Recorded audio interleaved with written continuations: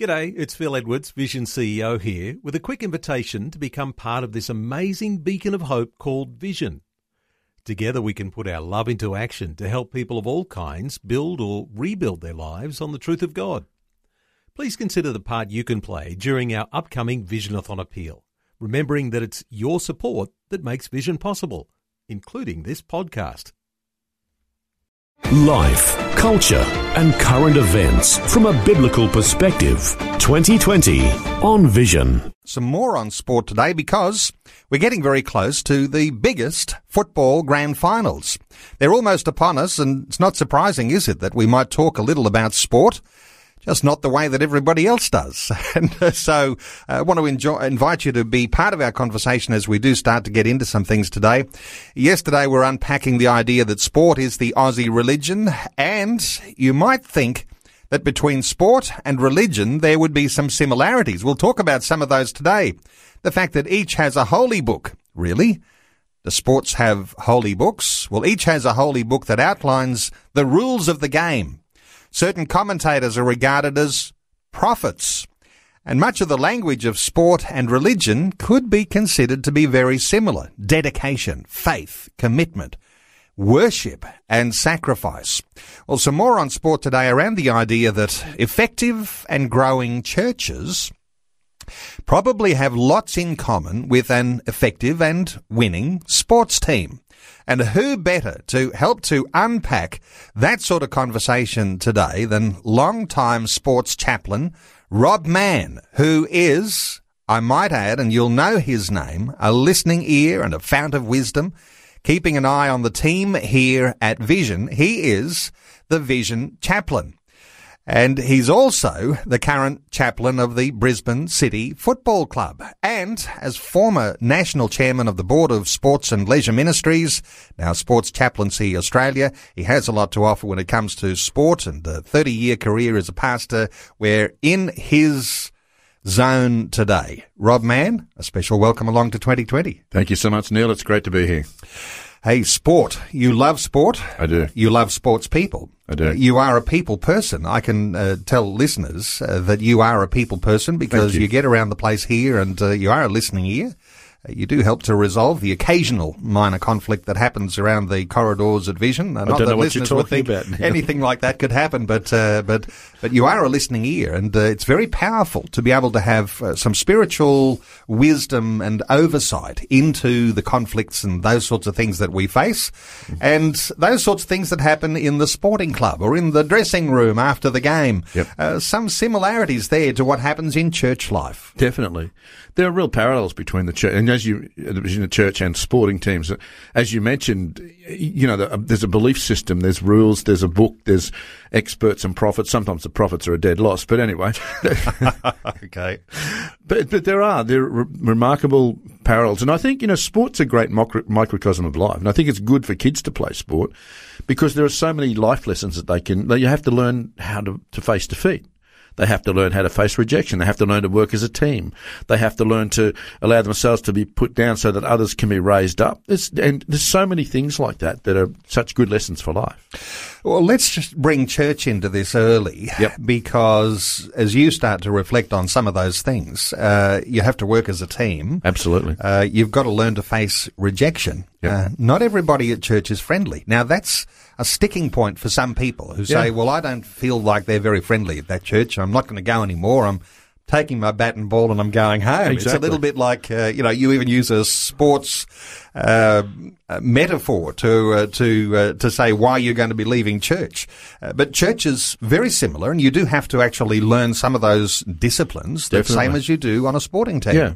And I think, you know, we often approach church in a very reactive way. But, you know, like the way church, sports teams are successful is they are proactive. They're worried about playing. You hear so many teams say, we're not worried about what they're going to do. We're going to do what we're going to do. And many Christians in church live reactively. They live constantly reacting to what's happening rather than proactively setting a direction that they're going to go in to be part of a team that's the church and go forward. They spend the whole time reacting to things, and that's not the way we should be living as Christians. Okay, well, we could be saying who's to blame for that? And that brings in another idea of connection here between sport and church. Somebody's going to be the coach. Absolutely. Somebody's going to be the captain. Yep. Somebody's going to have responsibilities in all of these different aspects that actually get you into a proactive state. Otherwise, you are just putting out spot fires and running around and, as you say, just reacting to situations, and that doesn't get anyone anywhere. Well, there's an old cliche, Leo, and I don't know that I agree with it to its total outworking, but the leadership is always the problem and leadership is always the answer. So if we have like good leaders build good teams, and in the church, we've got many leaders, and they need to work at being good leaders. And leaders can always be the answer to problems if they lead well. I like to reflect on leadership, and I would even go so far as to say that churches have a deficiency of leaders, and it might even be not even necessarily the skills, but the numbers. We assume that because we've got the pastor at church, that we've got enough leaders. We only need one. Well, actually, we need a whole lot more, and there's actually a need for raising up the next generation of leaders. And if you've got one leader, really you need 2, 3, 4 more, because otherwise you are just doing reactive things, getting on the front foot and doing something a little bit, on the offensive. If you're talking about a sporting strategy, you've got to have more leaders. You've got to be raising up the leaders. Exactly. Well, you hear, I've been in touch with many sporting teams, and they talk about having a leadership group. We've got to have leadership team. Okay, there will always be one leader. God calls one man to lead, but under him there have to be other leaders who are led to lead parts of the life of the church. The one leader can't lead every aspect of the life of the church. And the same in a football team. There may be a forwards leader and a backs leader and whatever. One guy can't do everything, and we need to learn in the church that because you may not be the senior leader, but there's still a place to be part of a leadership team to exercise leadership. English language is an interesting thing, Neil. You may have heard the expression, what kind of life are you leading? Think about that. That says that each of us should be leading our own lives. We're responsible to lead ourselves, if you know what I mean. So you've got leaders in the senior level in church, but you've also got all of these individuals who are required to lead their own lives. And I believe that's not in the English language by accident. It's an important issue, and we need to work all those things together. A senior leader, a leadership team, then individuals required to lead their own lives. We could be talking about an elite sports team, or we could be talking about the under-16s, where not everybody on the team is a star player. Yep. But when you talk about everyone taking some responsibility of leading themselves, you can't really be on the team unless you're going to practice some of those skills in the backyard. If you're going to practice some of those skills, and say we're talking about soccer, which is, probably still the most played football game in Australia. And the world. So, you've got to learn to dribble the ball. Yep. You've got to learn how to interact with, say, if you're in the centres, how to interact with the wing. Yep. You've got to be able to understand what everyone else is thinking at the same time so you can move forward. So you've got to actually take that responsibility yourself. It's not like you just turn up and don't practice. Practice makes perfect, I imagine. Exactly. But see, again, that's that whole, there's individual responsibility. You've been given a gift. You've been given an ability. You've been given a talent, whatever it is. And regardless of whether it's sport or not, your responsibility is to shepherd and polish and hone that talent in life. Then that talent's invested into a team situation, which becomes part of the church, and it's developed from there. See, a football team, you've got a whole lot of different players with different talents and different abilities. They're not all good at everything, and we are not all good at everything. And so the church is this group of people with a whole lot of different talents and abilities that come together in unity. That question, unity. For me, unity is where everybody wants the same thing and is prepared to commit all that they've got, as far as talent and ability, whatever, to see that goal or that thing achieved. You know, what comes to mind is that most absolutely profound illustration that the Apostle Paul gave us about the church. He said, one body, many parts. Exactly. We are the body of Christ, and everybody's got their own gifts and talents in certain areas. Not everybody is the foot, and not everybody is the left hand. Definitely. So the same sort of connection here when we talk about sports teams. Yep. We're really talking about how the body of Christ functions. Exactly. See, I can't be a goalkeeper. I can't keep warm, let alone keep goal.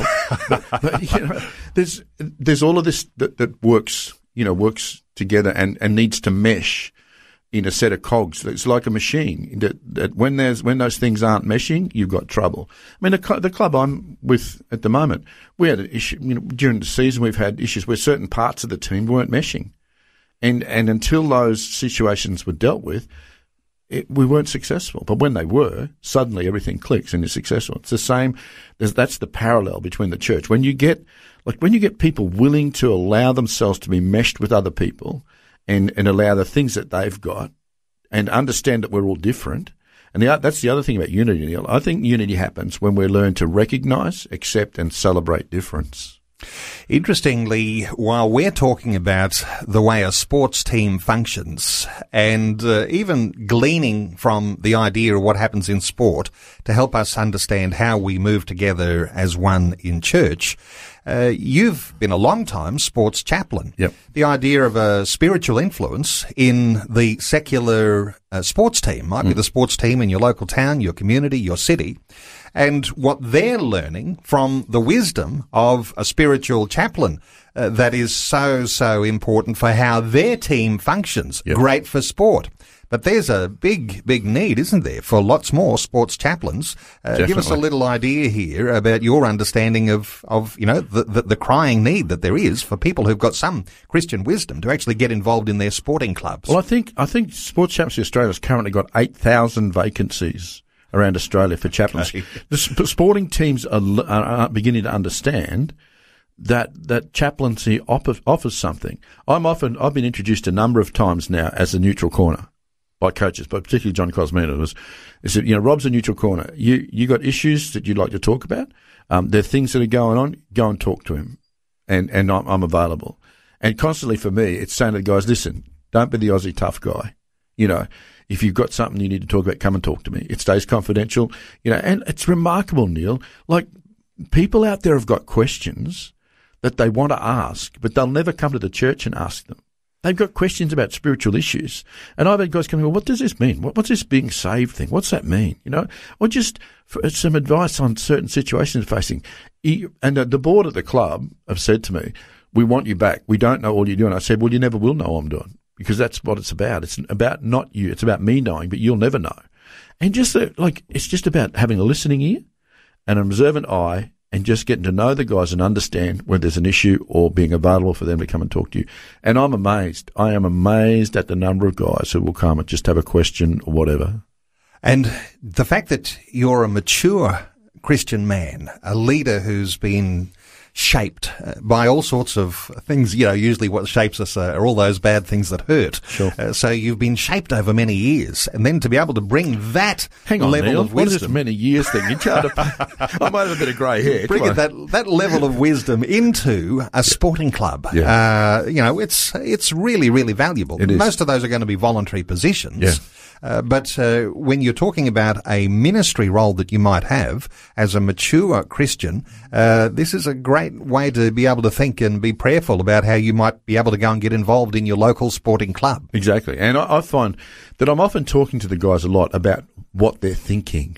Like, where are you at? What are you thinking about? And I talk about this thing about not just being positive thinkers, but being possibility thinkers, stuff. And the coaches have said to me, that's really valuable. It's really valuable. We don't, and I've sat with some of the young players, and one night I was sitting there talking to them and I said, look, I'm sorry, I didn't mean to be preaching. They go, no, keep talking. We never hear any stuff like this. So, there's a hunger. There's a heartache out there for us as Christians to be able to speak into situations to these guys who will probably never come voluntarily to a church.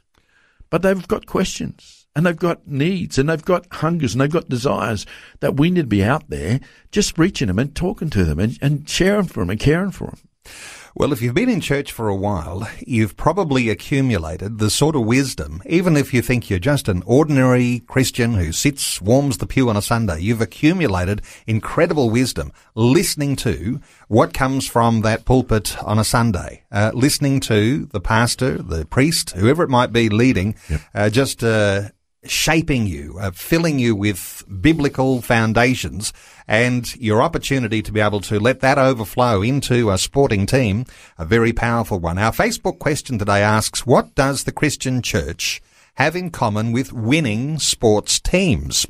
And the secondary question there, and you might like to respond to it online, but I'm going to open a talkback line and see if you'd like to be a part of that too. Does it help if everyone on the team is running in the same direction? Now, I think there's something obvious about that, but listeners might like to take that as deep as you want to go today. Visions 2020 with Neil Johnson.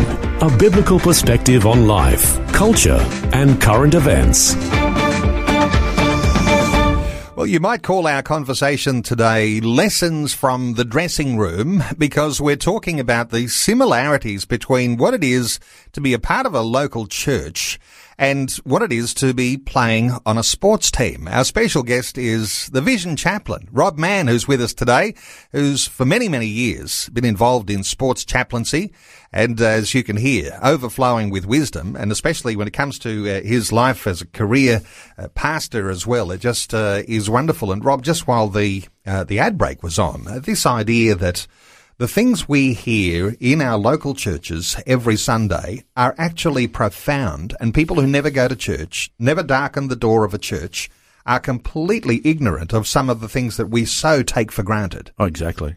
You know, but there are life principles, and you know, I've had people outside the church say to me, "Where did you hear that? You know, we've never heard that kind of thing before." I had young players, a group of young players I was talking to, said that to me. "We've never heard that before. You know, keep talking to us." And we don't realise sometimes that God has given us this book, His Word, that has everything in it that we need for life, and people outside of the church do not have the advantage of having any of that laid before them.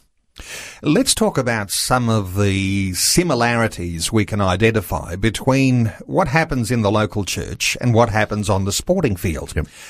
Let me just hit you with two or three of these for a bit of a quick comment. They have rituals. Sure. Okay. And when we say ritual, that could, you know, all sorts of things could spring to mind for different denominations, but, Sure. but, you know, sporting teams have rituals too. Oh, definitely. You know, your pre-game warm-up, you know, like the team I'm with, the guys are required to be there an hour and a half before kickoff. And so they're required to spend some time watching the grades below them. And then they have a warm-up, and they have a warm-up dress-up, and then they have a team talk before the game. And then they sit around together and you know, cheer one another on, and then they're on the field. Let's talk about the sorts of feelings that are produced because you're a part of a team, part of a club. They produce feelings of unity, identity, and community. Yes. That happens in a sporting team. It happens also in the local church. Yeah, and that's true. And the same things happen in a sporting team and happen in a local church. Some people aren't as good a fit in that sense of community and unity as others. And sometimes there'll be one or two characters who cause a bit of dramas, but in the sports team and the church. And so that all has to be managed, and that has to be dealt with by a coach and by a captain and by the team members. You know, the whole thing of learn to love one another, that applies in both those settings. Okay, we're going to take some calls. 1-800-316-316 to join in our conversation today. You might have your own comment to make too on our Facebook page, facebook.com/Vision Radio. Let's take a call from Dan, who is in, I think it's Minyip in Victoria. Hello, Dan. Welcome. G'day, mate. Good to hear from you, Dan. What are your thoughts? Sorry? What are your thoughts? Oh, my thoughts. Very interesting, Rob. I was in your church in Inala, AOG, many years ago. Is that right? Well, good to talk to you. When Stuart left and you took over. Yeah, okay. That's a blast from the past, and I can vouch that you're older than me, mate. There was no need for that. Yeah. I have a question, because you were talking about being reactive, which is very much in sport because when you're in sport, you need to be, like you said, proactive, not looking behind you all the time, but looking in front of you. And you address that, and that's something that I have dealt with am dealing with in my life, because I tend to find that I'm always reactive. You know, I'm always, why is this happening? It's not right, you know? Yeah. And I was going to say, I just felt that maybe there's a few of us out there who said, or who were saying, well, can you give us something that would guide us in the way of being more proactive? Sure. There's a statement that I've used a number of times, that things happen that we didn't mean to happen because we didn't mean them not to happen. We didn't put the things in place that either prepare us for what comes along so that we can deal with them, or put things in place so that those things don't happen to us in the first place. You know, the spiritual disciplines like prayer and you know, getting in the Word and those kind of things. And I know, look, that sounds so, here we go again, you know, Christian thing, but they're the essences. They're the basics that have to be there. Yeah, I understand that. Yeah, very much so. So, you know, I mean, if you're coming up to a situation where you see something happening, you need to be able to put things in place that enable you to deal with those things, or to keep them from happening in the first place. It's called intentional Christianity, living intentionally. Dan, if I can chime in here, years and years ago, my wife and I realised that if we didn't have our own plan for the coming year, somebody else already had our life planned for us. In other words, if you have no plan for the year ahead, all you're doing is being reactive to what everybody else wants you to do. Now, this could be in your career. It certainly works in church life, because when you are an active participant in your local church, there's all sorts of new initiatives, and you're going to be called upon to be a part of all of those. And to be reactive is to decide on those and get stressed by it when it comes. Or to be proactive is to set up a plan in advance. Perhaps it's either individually or with your wife. My wife and I, we have these diary dates. And we set up what we think we would like to do, and we're prayerful about that before God as to how those sorts of plans come together. And so then when we're approached with all sorts of things that might take us off the direction that we've set before God, then we realise that we don't have to always feel like we have to say yes to those. And so we've got a sort of a proactive, almost, I wouldn't say aggressive, but it's a plan that, you know, that keeps moving us forward. And so we realise we have to have those diary dates. Otherwise we start to get blown around by all sorts of winds. So career, church, I guess it works the same in all of the different aspects of your life. Yeah, Scripture just blew up in my face then, and it says, like, the man without a vision perishes, you know. Yeah. So that's really, you know. And vision is about what... I do have a very active prayer life and seeking God, a daily, you know, initiative which I put into place.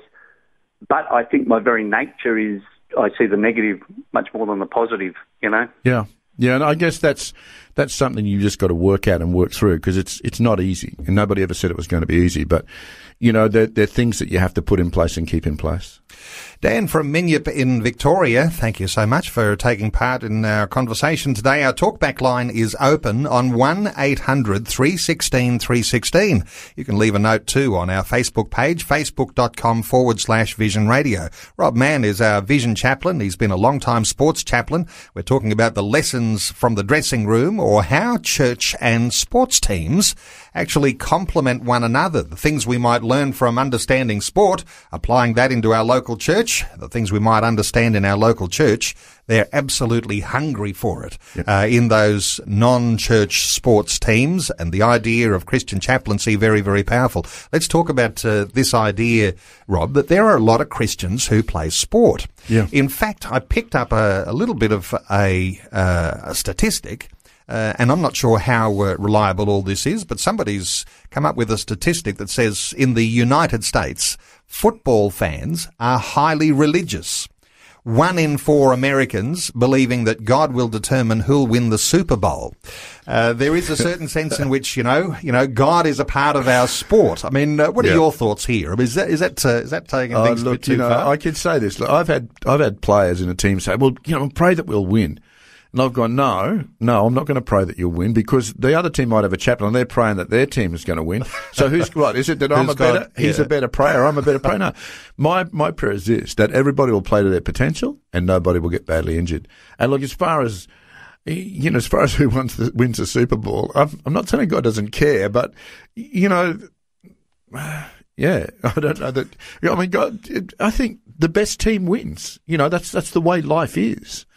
And I don't think God's, like, there are natural kind of laws that are in place that, the best team wins. And most times that's the case. And why would you say to God, can you violate that, and make my team win if they're not the best team? I mean, I just shake my head and say And if you've ever been part of an inter-church clash, one denomination against another, I've been a part of some of these over the years, they're the most violent games. Well, church soccer. I coached in church soccer. Yes. Goodness me. Yeah, very, very wild and willing. Rob, we're talking about all these similarities and been a great conversation so far. Don't want to leave listeners out. 1-800-316-316 to join in our conversation today. Let's talk about direction, because one of the questions that I ask on our post today on Facebook is it really worthwhile when everybody's running in the same direction? Now, that's an obvious one, but it's actually, it might be a profound thought to think that that's what should happen, but it doesn't always happen so easily. No. What are your thoughts on direction? I saw a young guy, a game with a lot of young guys playing, and this young fella got tackled hard and rolled over, and he jumped up and played the ball to his opposition rather than to his own players, because he didn't understand which direction he was then facing. So, and like, it's all very well being unified. We need unity. But the first half and the second half are two different things. In the first half, you run one way. The second half, you run the other. You've got to know. And running in certain directions has certain advantages. You're running with the wind behind you or the wind against you, whatever. The whole team needs to know the direction they're running in. And I take that, out of, you look at Psalm 84 verse 5 and it says, blessed are those whose strength is in you, whose heart is set on pilgrimage. And I take that and translate that to mean God blesses those who are committed to the journey. And every church, every team is on a journey. Every game is a journey. And on that journey, there's a direction that you're going in. And we need all to be going in the same direction. Now, sometimes the direction is a really wide path and there's a whole lot of people in different positions going in that direction, and it's maybe a wide path. Other times the path is very narrow and we need to be really tight on that path and go, but it has to be going in the same direction. Otherwise, we have this confusion. We have everybody milling around in circles. Like, we'll end up like the people of Israel in the desert. And, part of their problem was that they didn't really have a solid direction. They were milling around, getting caught up in all sorts of silly nonsense without understanding what it was that God was leading them to. I imagine that the bigger the church, the broader that spectrum is, because a bigger church is involved in an awful lot more things. Sure. You've got a smaller church and perhaps easier for the pastor to be able to set some direction. But when things get to, 100 strong, 200 strong, 500 strong, 1,000 strong, you've got an awful lot more people. I imagine the way that the pastor, the leader, the coach, has to set the direction, has to be all the more succinct, all the more well thought through, all the more well communicated, because of, there's a strategy in moving forward. Yeah. But it's not just the pastor's direction here, it's the direction that God gives for a church. So the pastor's got a big responsibility here to be able to discern what's his own pursuit and what it is that he's supposed to be pursuing because of what God has said. Exactly. And he needs to know what the call is for his church. But that direction will have a whole lot of different expressions. And so his key, it must be that he must communicate that direction to those who working with him. I don't want to say under him, but, who are working with him, to then translate that direction into the expression that they're involved in. And that's the key. We've got a very clear direction. When I was pastoring a church, I likened it to a bus ride. We're on a journey, and it's a bus route. And we're not all stopping at the same stops. For some churches, one of the bus stops may be a Christian medical centre, but that's not for everybody. Another stop might be a Christian school, or a food thing or whatever. Not every bus journey is stopping at every stop. we're going in the same direction, but there's this, along the way, there is these expressions of the direction that are different for every church. The leader's got to be able to understand the direction he's going in and which expressions are valid for his church and in his group to pass through and to stop at. Same analogy works, doesn't it, when we talk about the fact that you've got to keep on with this vision, with this direction, Definitely. Because the same bus illustration, when the bus stops, some people get off and some people get on. Yep. And sometimes in church life, we wonder that there's new people in church this week. And there's that family that we're a part of the team. Yep. And somehow or other they're not in church this week. And so that sort of throws everybody out a little bit because, but some people are getting off and some people are getting on at the bus stop. And so equal responsibility here for the pastor to keep on sharing that vision, to keep on taking the church in the one direction. Exactly. Are they not on the team? Are they not on the field for the game that week because they're injured? Exactly. And so what are you doing to help them meet recovery from that injury and whatever? There's lots of parallels there. And like this direction thing's really important. It's really, but and part of the direction thing is a game plan. You may have a direction, and you have to be able to translate that down into a plan and a strategy. A coach very clearly before the game communicates the game plan to the team, and the team that sticks to the game plan and sticks to the things that are laid down and sticks to doing the things that they're called to do and they're good at are more likely to win than the team that runs on with a game plan or no game plan and just wants to play football and has got no direction, no idea what direction they're really going on. It's the same with the church. The pastor, the leader, the priest, the minister has to set a game plan, and it has to be clear, it has to be achievable, and it has to be something that people are prepared to pick up and run with. Let's not be in any sort of denial or ignorance here. The church is a big game. We would talk about our local church. Yep. We're just talking about one little expression of what's happening. Yep. Because one little church, part of a denomination, usually has some sort of a state oversight or maybe regional oversight, or state oversight. It could be a network type of responsibility. And up the line in your denomination are going to be other leaders who are strategizing at their own level, and they've got to actually make sure that that strategy passes down to the team on the coalface. Sure. I reflect just on something significant that I heard many years ago, and in actual fact I was quite inspired by hearing of a Catholic archbishop. Now, archbishops are pretty powerful people in the church, and each year this particular Catholic archbishop would come out with his 3 priorities, just 3 simple priorities that he would be leading the Catholic Church in through that coming year. And really, this doesn't have to be very complicated, but those priorities have to be pretty succinct. They have to be the right way, and they have to be aligned, of course, with what God is doing. So there's a lot of sophistication that comes in here to get down to what happens in the pastor's mind as he's leading the local church. Definitely. Well, for the church I'm a part of now, I'm not on the pastoral team, but the key last year was in his image. It was about we are made in his image. And how does that, that was the whole key to what we did last year. Everything was strategized around we are made in his image with his heart, all of these kind of things. And it's important to be able to put something in front of people so that they know what they're going towards and what direction they're working in. And I imagine that this comes down to even a more microscopic level that could happen even in our own families of actually having a direction to go. Definitely. Even sort of setting a direction that might even put our local church into a focus where the local church is an important aspect of what we do as a family because we're interested in how our family's going to grow up. Yes. So when we talk about the local church, we're not even talking about the smallest microscopic levels, because that happens in our own personal decisions that we make, our own personal compass setting. Yes. But of course we want the local church to succeed because it's God's plan. It's God's stake in the ground in our community. And He's given to us a gift to be able to make His kingdom function and grow through our local church. Exactly. And, we now have a figure that says that regular church attendance is now considered as once or twice a month. That says to me that there's something wrong in the priorities and the planning that families are doing. There's something, the direction is off. The priority is off. It used to be like when my wife and I were newly married, we had little kids. We never missed a meeting because we were afraid we might miss out on something. Yep. We were at a midweek meeting. I'd be at music practice. We'd be at 2 services on Sunday. Now, my wife and I only go to 1 service on Sunday. There's 2 services. We only go to 1.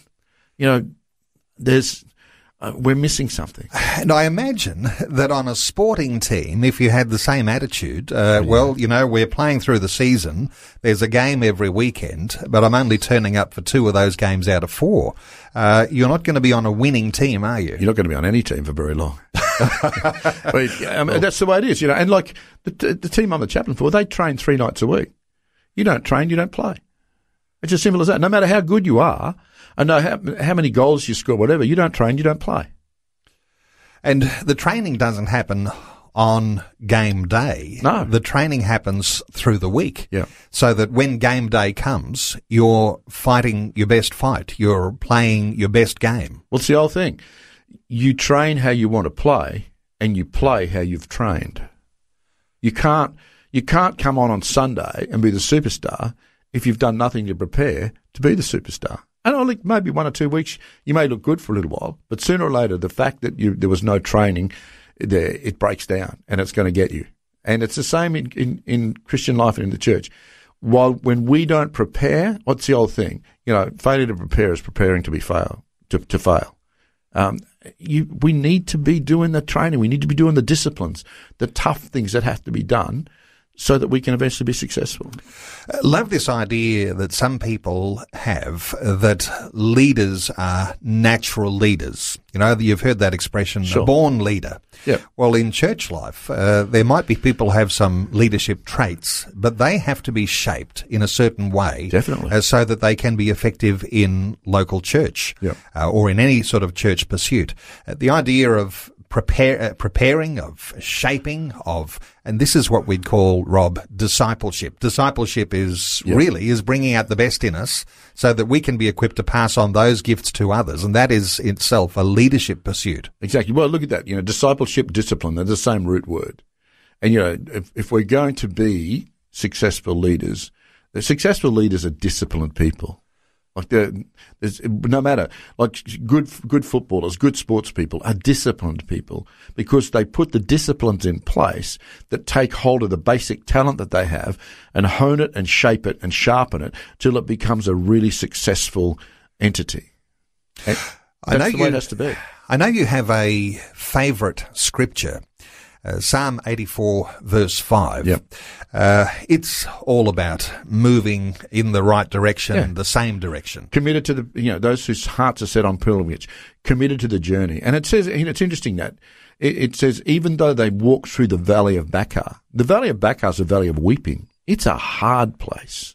And even though they walk through there, they're still committed to the journey. And like training is a tough place.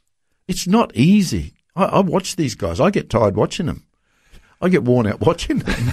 It's not just the sore muscles after a hard training session. It's the injury that you're recovering from, so that you can continue to pursue your role on the team. And it's also the psychological and attitudinal characteristics and abilities. You've got to. They talk about a winning mentality. That comes out of mental discipline. Yeah, Steve Smith, like the cricketer. Okay, I was talking to Peter George. Now, Peter George is a fast bowler. Played for South Australia. Played for Queensland. I was talking the other day, and he said Steve Smith spends days before he plays visualising nearly every shot he's going to play. He visualises every bowler who runs into him. He visualises every ball they're going to bowl, and when they bowl it to him, he's seen it before in his own mind. It's a mental discipline. Now not everybody does that kind of thing, but that's the kind of approach. I mean, people think, he's just naturally talented. No, he's not just naturally talented. He's taken the natural talent, the natural gift that he's been given, and he's worked at it to develop it. We have incredibly talented people, in the world, in the church, but who've never done anything to discipline what they've had and put the things in place to take that, and they're sitting on park benches, broken, doing nothing. You might reflect on Steve Smith. I mean, it's almost like he's preparing for every possibility before every time he faces the next bowl. I mean, the sort of sequence of of ritual that he goes through at the crease. Yeah. And I think it's even more sophisticated now than it was in his earlier career. Now he really is going through every possibility in his mind. His mind must be so active when he's standing at the crease. Incredible. And it was interesting to hear that from Peter George, because I hadn't thought about that before. But, we face situations and we're surprised by them. But if we'd put things in place, like if we'd worked something through beforehand, why would it be a surprise? God has told us everything that's going to happen to us. He's told the church everything that's going to happen. He's told the things that you can expect to happen. Well, we have this incredible thing laid before us, but we don't take advantage to prepare to cope and deal with the difficulties, as well as to learn to celebrate the victories. So coping with defeat, that's a part of church life too. Absolutely. You're not going to win every time. Coping with victory. I mean, there's a gloating that you can have in victory. And I know that wise coaches try to shape young sports teams so that they can have a very good sportsmanship when they actually win the game, because that's just as important as having the ability to cope with losing. Well, there's an old statement that says the only thing worse than a bad loser is a bad winner. And like I know, I've watched a couple. There's a coach in the club I'm the chaplain for, and I've watched him. And just recently, one of the players on the bench, one of the other players of the opposition team, and there's so much play acting in soccer where they're lying on the ground 1 minute, that like they'll never walk again. Next minute they jump up this, and the player on our club who was a bench player made some sarcastic remark to this player who was bunging it on the field. And the coach said to him, "Get dressed. You're off the bench. You're not. I don't want that in the team that I'm coaching, where that's that attitude." And we need to have leaders who go, "Okay, so we've been successful, but let's not get too full of ourselves, because around the corner there's always another battle. There's always again the possibility of losing, of getting beaten in the situation, of getting hurt. So let's not be too full of ourselves. Let's enjoy. Let's celebrate. There's no reason why we shouldn't celebrate." But then let's understand that, and again, like in the Christian life, it says, what pride comes before a fall. So, let's enjoy it, but let's not become too full of ourselves. Let's not become too full of pride, because sooner or later there's a bigger someone on the path that's going to give you a boxing. Only a few minutes remaining. Let me ask you about a pretty important aspect of the connection between sport as sport and church as church. Sometimes you're on a sporting team with someone you absolutely do not like, do not get along with, would prefer not to mix with them. Same happens in church, Rob. Exactly. And you've heard this, and it's a bit corny, but we're called to love people. You may not always like them, but what do I mean by love them? Well, it means we prefer them above ourselves. It means that we honour them and whatever. And, maybe you're not totally likeable yourself. Maybe there's someone that doesn't like you either. How do you want people to deal with you? And the key, one of the keys is start to pray for that person that you don't like. People rub us in the wrong direction, rub us in the wrong way. Maybe there's some things that need to be sandpapered off by the sandpaper of your contact with that person and get that sorted. Otherwise, be gracious and don't give them too much hold in your life. I've noticed over the years some of my best friends were people that I had a run in with. Back to the school ground, the person, the guy that you were having a fight with, he actually becomes your best friend. This happens in sporting teams too, that rivalry on the field. Everybody's got high emotional levels and stuff goes wrong and not everyone's happy with the way that you just fumbled the ball. Exactly. But in some sense, you play together and you get some history and your friendships develop. And I guess you've got to have some history together in church for those friendships to develop in a powerful way too. Sure. And look, history's a great thing. I've had, like in my time in the church and ministry, there's people I've really clashed with. They did silly things and I did silly things. But you come back and say, okay, what was that really about? Well, maybe it was about some weakness in me. Maybe it's about some lack in me that I couldn't deal with that situation. So, I remember Pastor Mark Edwards saying, one of the great attributes of a leader or a Christian is self-awareness. what is it in you that made you react? What is it in you that makes you react to that person? And learn about yourself and then learn to deal with that person differently because you learned something about yourself. I imagine it's useful to appreciate that in church life, we don't come into church already mature, grown up, and knowing how to deal with the conflicts and the all sorts of things that can happen if you're actually going to be moving in the same direction, if you're actually going to have a goal and meet it. These things don't happen instantly. No. They only happen over time. It's one thing I often say. It's just a miracle that churches exist in the first place. Around our belief and around our relationships, you know that God is present in the local church, because sometimes these things, they just wouldn't happen somehow if it wasn't for God and wasn't for focusing on His purpose, His direction, and getting those things right. We are running out of time, Rob, and I don't have a particular website to point people to, because you don't have a website all about this. But what about the Sports Chaplaincy Australia? You mentioned earlier there are thousands of vacancies. Yep. And no doubt there'll be listeners knowing of a sports team in their town that doesn't have a chaplain, and maybe they're thinking of putting their hand up. How do they get trained? How do they prepare? How do they get involved in their sporting team? Go to Sports Chaplaincy Australia's website. Look, they will train you. They will equip you for whatever situations you face, and it's a great organisation to be part of, and they will certainly help you. Sports Chaplaincy Australia. And so even if you're in a little remote outback town right now listening to our conversation, they're the people to get in touch with in the city. And they'll be able to equip you to be able to be effective in your local country town. Exactly. Get on the interweb. Yeah. No, they're really helpful there. Well, there's the encouragement and lessons from the dressing room today. And I think great insight from Rob Mann, who's a long-time sports chaplain, and you might appreciate that he does a great job too around here at Vision. He is our Vision chaplain, and much appreciated by so many of the staff members who've been able to access some of that wisdom and some of that insight that comes along the way. And I'm sure, Rob, you don't always appreciate what's going on, but in God, you recognise that the conversations that you have, there are some divine appointments there. And some people there, you're taking them down from boiling level down to, okay, I can see that clearly now. I'll fit in with what the team is doing. One of the things I learned, Neil, is that you often don't know what you know till somebody else needs to know it. And sometimes you find yourself saying things, you go, well, I didn't even know I knew that. But isn't that remarkable? God can use your life experience to minister into somebody else's life and help them out. So find out how you can be useful in a sporting team in your town, Sports Chaplaincy Australia.